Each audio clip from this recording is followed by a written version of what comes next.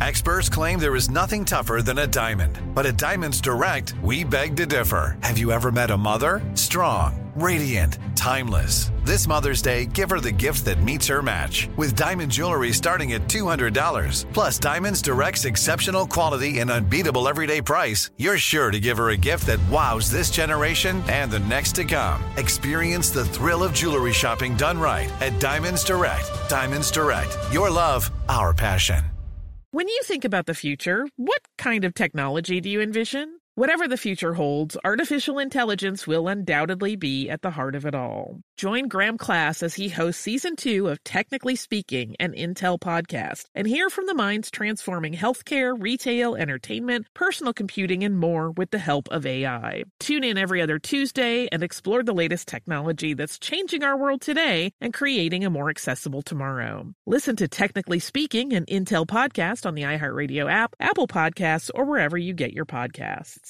I'm Tracy from Stuff You Missed in History class. Are you a small business owner or even someone who dreams of entrepreneurship? Then check out Season 2 of Mind the Business, small business success stories from iHeart Podcasts and Intuit QuickBooks. Join hosts Austin Hankwitz and Janice Torres as they interview entrepreneurs sharing insights around starting and nurturing a small business. You won't want to miss these inspiring stories of entrepreneurship and discovering ways to business differently so you can too.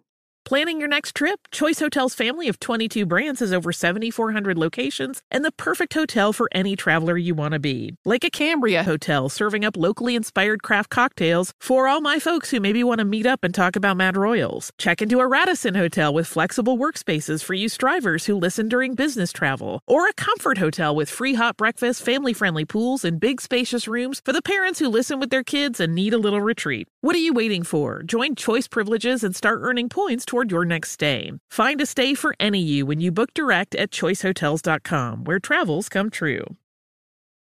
Welcome to Stuff You Missed in History class from HowStuffWorks.com.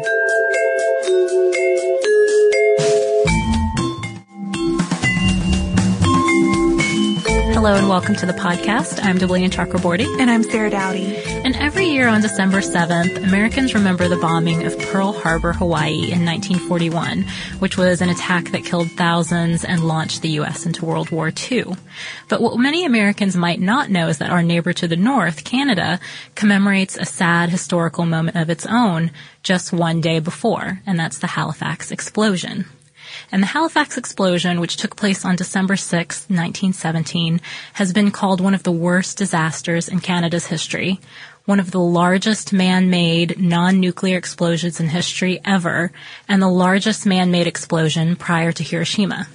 So it's not going to be our most uplifting episode ever, as you can tell, but it is one of our most requested. And I'd say especially in the past year, I've noticed a huge uptick in requests for this topic. And certainly as we've approached the anniversary date of December 6th as well. But the story of this disaster starts with two ships, which weren't even supposed to be in Halifax at the same time in the first place, trying to pass each other in the harbor. And so we're going to tell you about what happened, what caused the explosion, of course, the toll that it took on Halifax, and the rescue effort that followed, too. And then, of course, because this is World War I, some suspicions, kind of an alternate history that people have thought up and assumed had to be the cause of a disaster of this magnitude.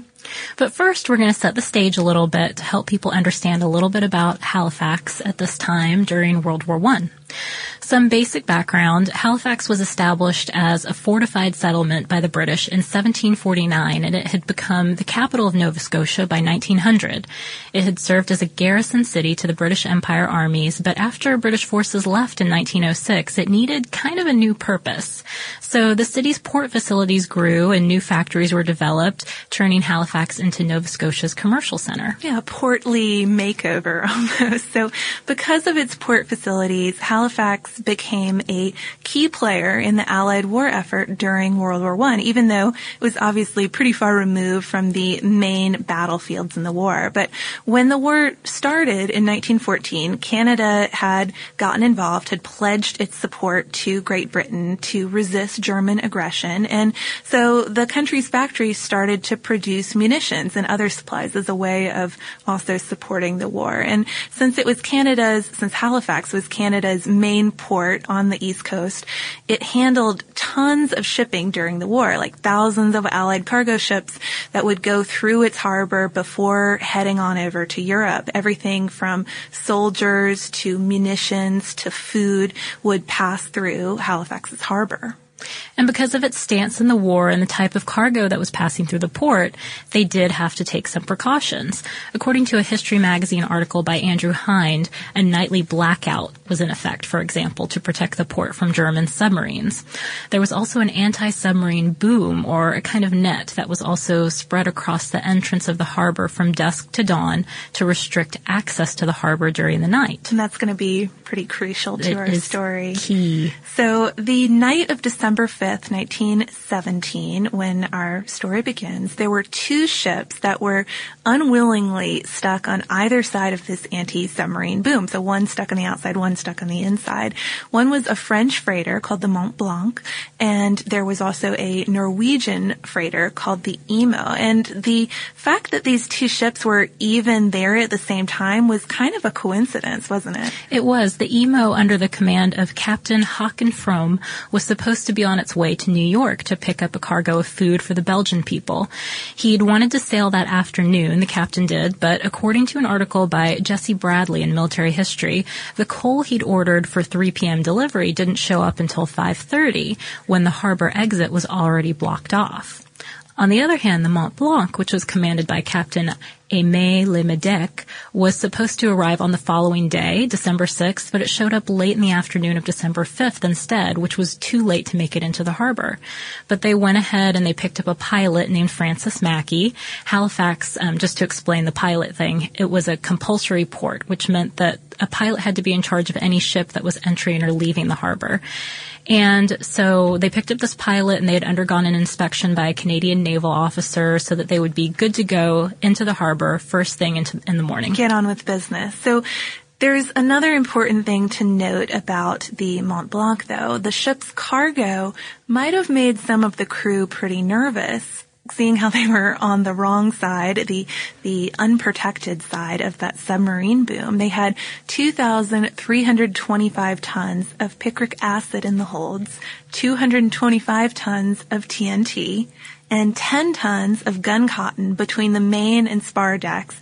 And then just to add to things, because that doesn't sound like enough, 35 tons of volatile benzene in drums on the upper deck. And this combined, of course, made them basically a huge floating explosive. And according to that History magazine article Deblina mentioned, having those drums of benzol on the ship's deck was against regulations in the first place. So the ship was defying regulations by having those kinds of explosives on deck, but also by not flying a red flag to signal that they had munitions on board. There's a reason why they didn't do it. It was because they were on the wrong side of that submarine net, and the captain didn't want to let every German ship in the area or any potential Germans in the area know that he was carrying all these munitions and was out there in the open for attack. Yeah, he thought it could turn them into a target.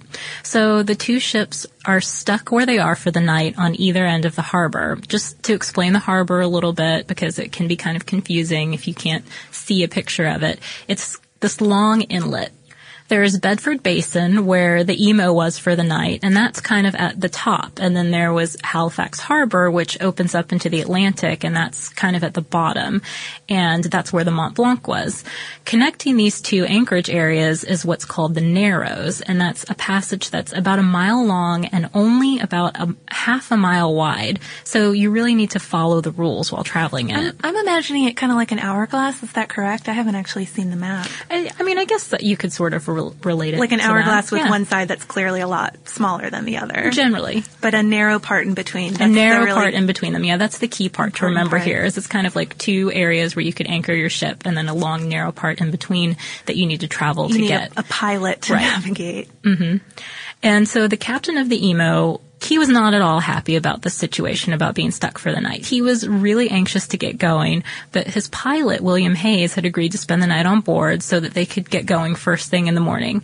The guys on the Mont Blanc kind of had the same idea. A little after 7:30 a.m., they raised their anchor and they started traveling northward toward the Narrows in an inbound lane, traveling at a speed of about 4 knots. And then a little after 8 a.m., the Emo entered the north end of the Narrows, heading southward at about 7 knots, even though you weren't supposed to go faster than 5 knots in the harbor. So they're speeding along, I guess trying to make up for lost time. And, I mean, the captain of the Emo was just in a real hurry. Some sources suggest that the ship didn't even have official permission to depart when it took off. They were just going to get going. But the ships were still a mile apart at this point when they're first entering the channel, traveling toward each other. And while it was barreling down the Narrows, though, the Emo ran into some unexpected traffic changes. There was an American freighter that wanted to pass the Emo on the wrong side, but the ships signaled to each other. They worked out how they were going to approach this, and they were able to make the pass safely. However, this pass put the Emo in the wrong lane and on a collision course, therefore, with the Mont Blanc. So Mackey, who was the pilot of the Mont Blanc, saw the Emo change course, and at first he wasn't too worried. You know, they had enough time to correct it, to be safe, and he sounded one siren signal to indicate that his ship would stay to the starboard side.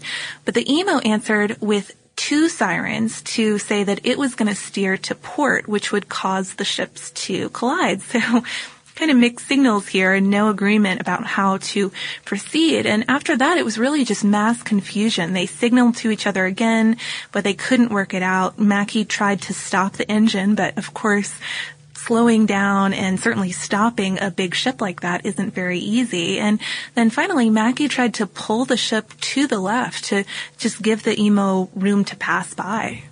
But it was too late at that point. A little after 8:30 a.m., the Emo slammed into the Mont Blanc and opened up a wedge of about 3 meters deep. Containers of benzene and picric acid smashed upon impact, and then as the ships drifted apart, sparks from that grinding steel of the ship started a fire. So Captain Lemedec saw the writing on the wall immediately and ordered his crew to abandon ship.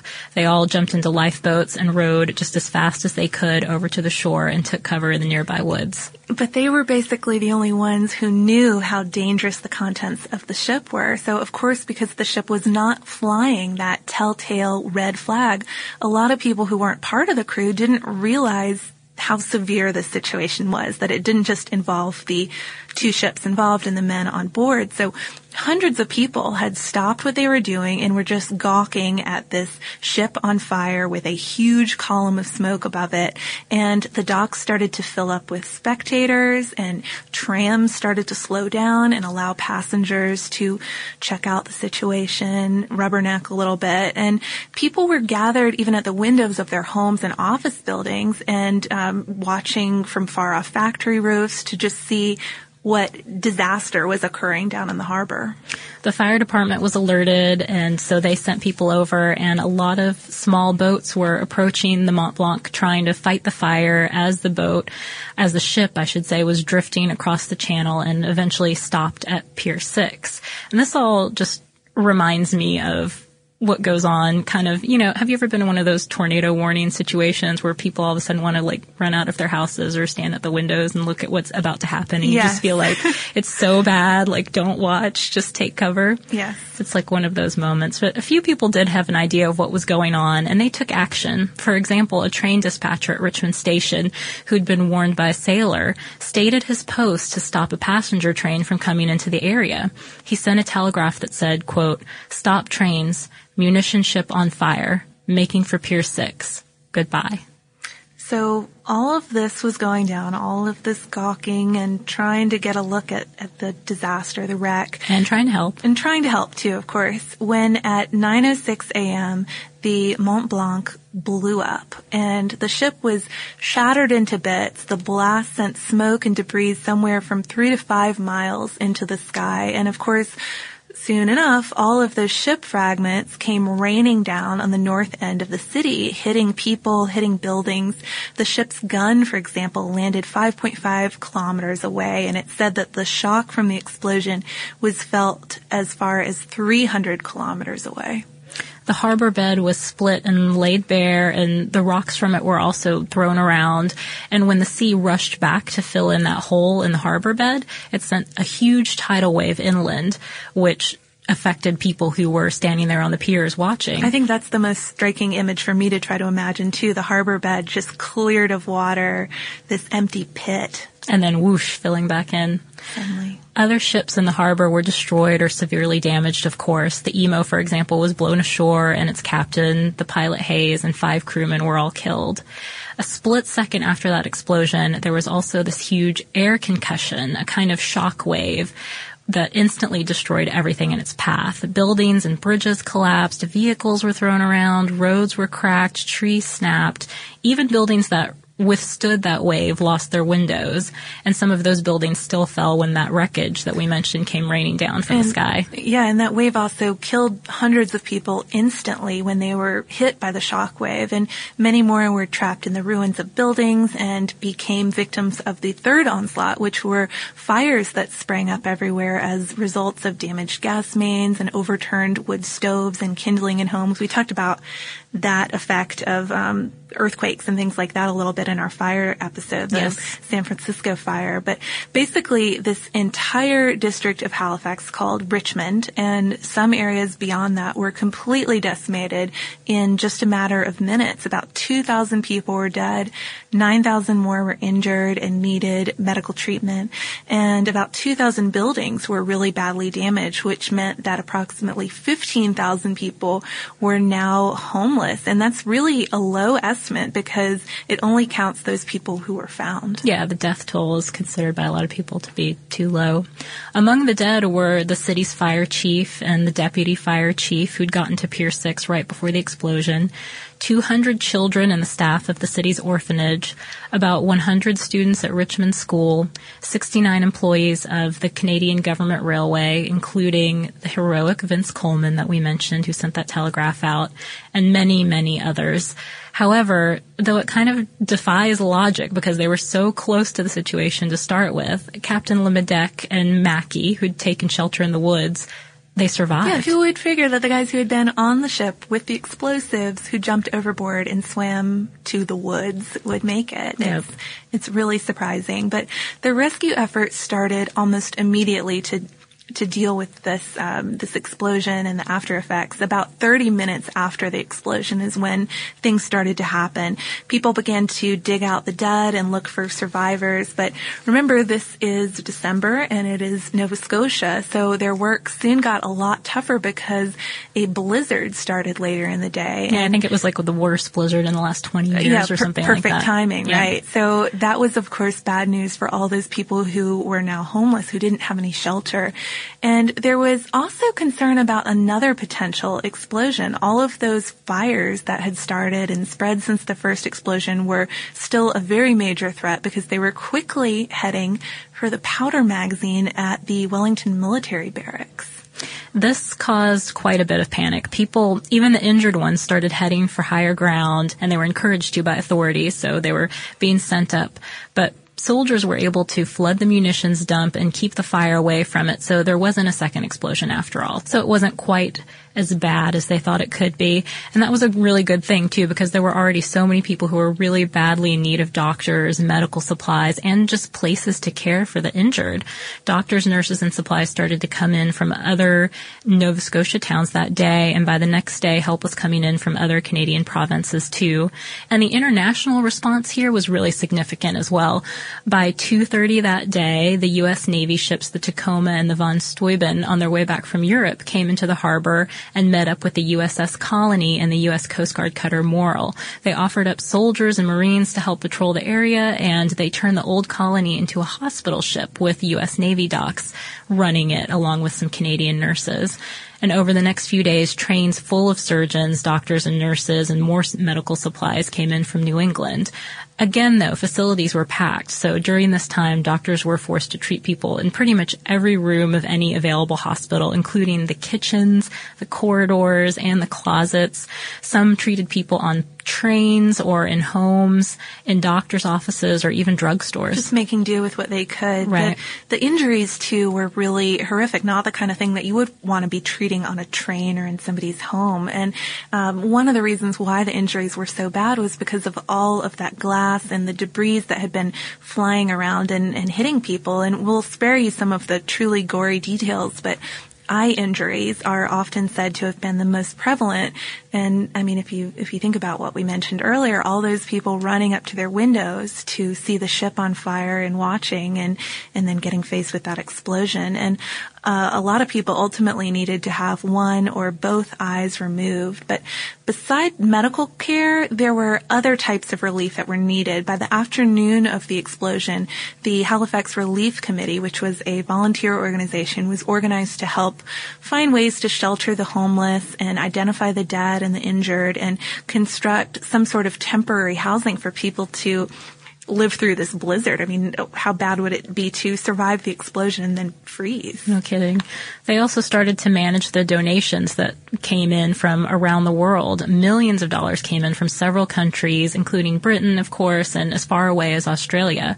The U.S. also started to send in supplies like food, clothing, and building materials, including glass, and the people who could install it.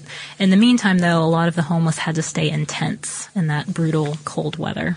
So on December 13th, 1917, the REC commissioners started to investigate the explosion. And according to the military history article that we mentioned earlier, the chairman of this commission, Judge Arthur Drysdale, was really anti-French. And he felt that the pilot and the captain of the Mont Blanc were, quote, wholly responsible. And it did seem like they were going to be held responsible for at least a small aspect of it initially. Captain Lemedec and Francis Mackey were arrested and charged with manslaughter for causing the death of William Hayes, who was the pilot of the Emo, as we mentioned earlier.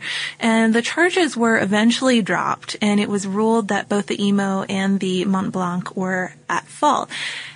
That didn't stop people from having other theories about what really happened, though. Oh, yeah, we've always got some other theories, don't we? We sure do. So some people, for some time, actually believed that Germany was behind the explosion. After all, it was during the war, and if you hadn't witnessed the explosion yourself, that you can imagine that might be the first thing that comes to your mind. Some people thought it was a Zeppelin attack or a bombardment from a battle fleet. Still others later on thought that sabotage was behind this. These people think that the Emo's captain and co-pilot were both murdered by a crew member just before the explosion, allowing a German spy to come on board and orchestrate the accident. But witnesses have said that they saw the captain giving all the commands. Later, though, during an inquiry, some harbor officers said that they had received calls inquiring about the movements of the ships, and rumors started again around 1922 when Dr. Samuel Prince, who authored a study about the explosion, a sociological study, said that it could be sabotage. There's been no definitive proof of this, though. These are just ideas that people had around this time, especially. Yeah, so moving away from conspiracy theories and to rehabilitation and the reconstruction of Halifax, it obviously took years to rehabilitate the city and to identify the dead and to help survivors find their families. And if you visit the website of the Nova Scotia Archives, they have a whole section on the Halifax explosion. Actually, since people started recommending this topic, I've sometimes pointed them to that resource because it is so great. And we follow the Nova Scotia Archives on Twitter. They're really nice about any research questions you might have. So yeah, it's a great place to go to learn more about the disaster. and to see how Halifax was rebuilt. They have photos of the explosion's aftermath and a film clip that's kind of like a silent movie that's so disturbing too, because it is silent. Yes, it's very eerie, and there's also a list of those who died, and what I found to be really interesting was the first-hand accounts from some of the survivors. So we have part of an example here of a personal narrative given by a Dr. M.J. Burris to the director of the Halifax Disaster Record Office. At 9 o'clock was just getting up, shaving, felt the house shake and felt that something terrible had happened. Thought that there was a bombardment of some kind. The explosion was low, not so loud as the noonday gun, and he thought that it was a shell from a submarine. His little daughter downstairs screamed. A second explosion was louder, but still there was no breaking of glass. He was sure now that it was a bombardment. Ran downstairs, caught up his little girl, and called to his wife and the maid to come to the cellar. Put the little girl in the cellar, then ran back for his wife, who had not come, met her at the door, and pushed her down the cellar stairs, following her. They were all in the cellar when the, quote, big explosion came. Everything smashed. After waiting for some time for more, Dr. B came upstairs, went into office. A man was there with his face cut, wanted Dr. B to dress it. Soon many people were there to be, quote, fixed up. Only small hurts came first, as Dr. B lives near the ferry, and people were not so badly injured in that part of Dartmouth. Later, people from the North End came and were much worse hurt. One child had his skull fractured, broken like an eggshell. The brain substance was oozing down over the side of his face. He lived about 3 weeks.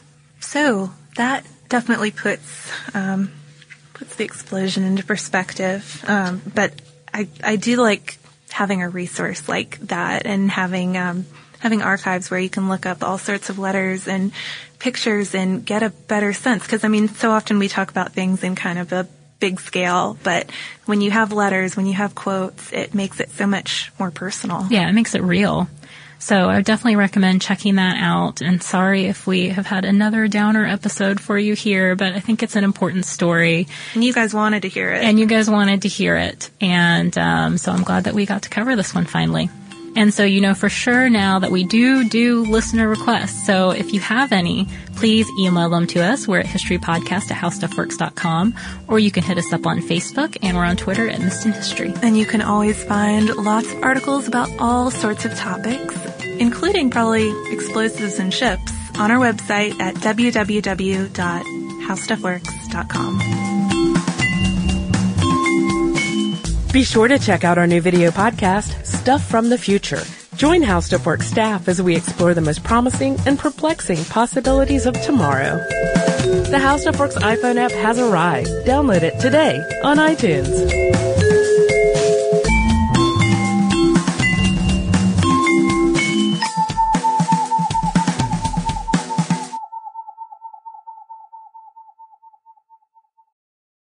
Xfinity has free premium networks for everyone this month, no matter what kind of entertainment you love. Addicted to true crime? Catch killer cases and more spine-tingling shows on A&E Crime Central. Crave adventure? Explore Asian action movies on Hi-Ya. Searching for something extreme? Check out skating, snowboarding, and more on Fuel TV Plus, the global home of action sports. And find crowd-pleasing bops on iHeartRadio's Hit Nation playlist. There's new free shows and movies to love every week. Say free this week in your Xfinity voice remote.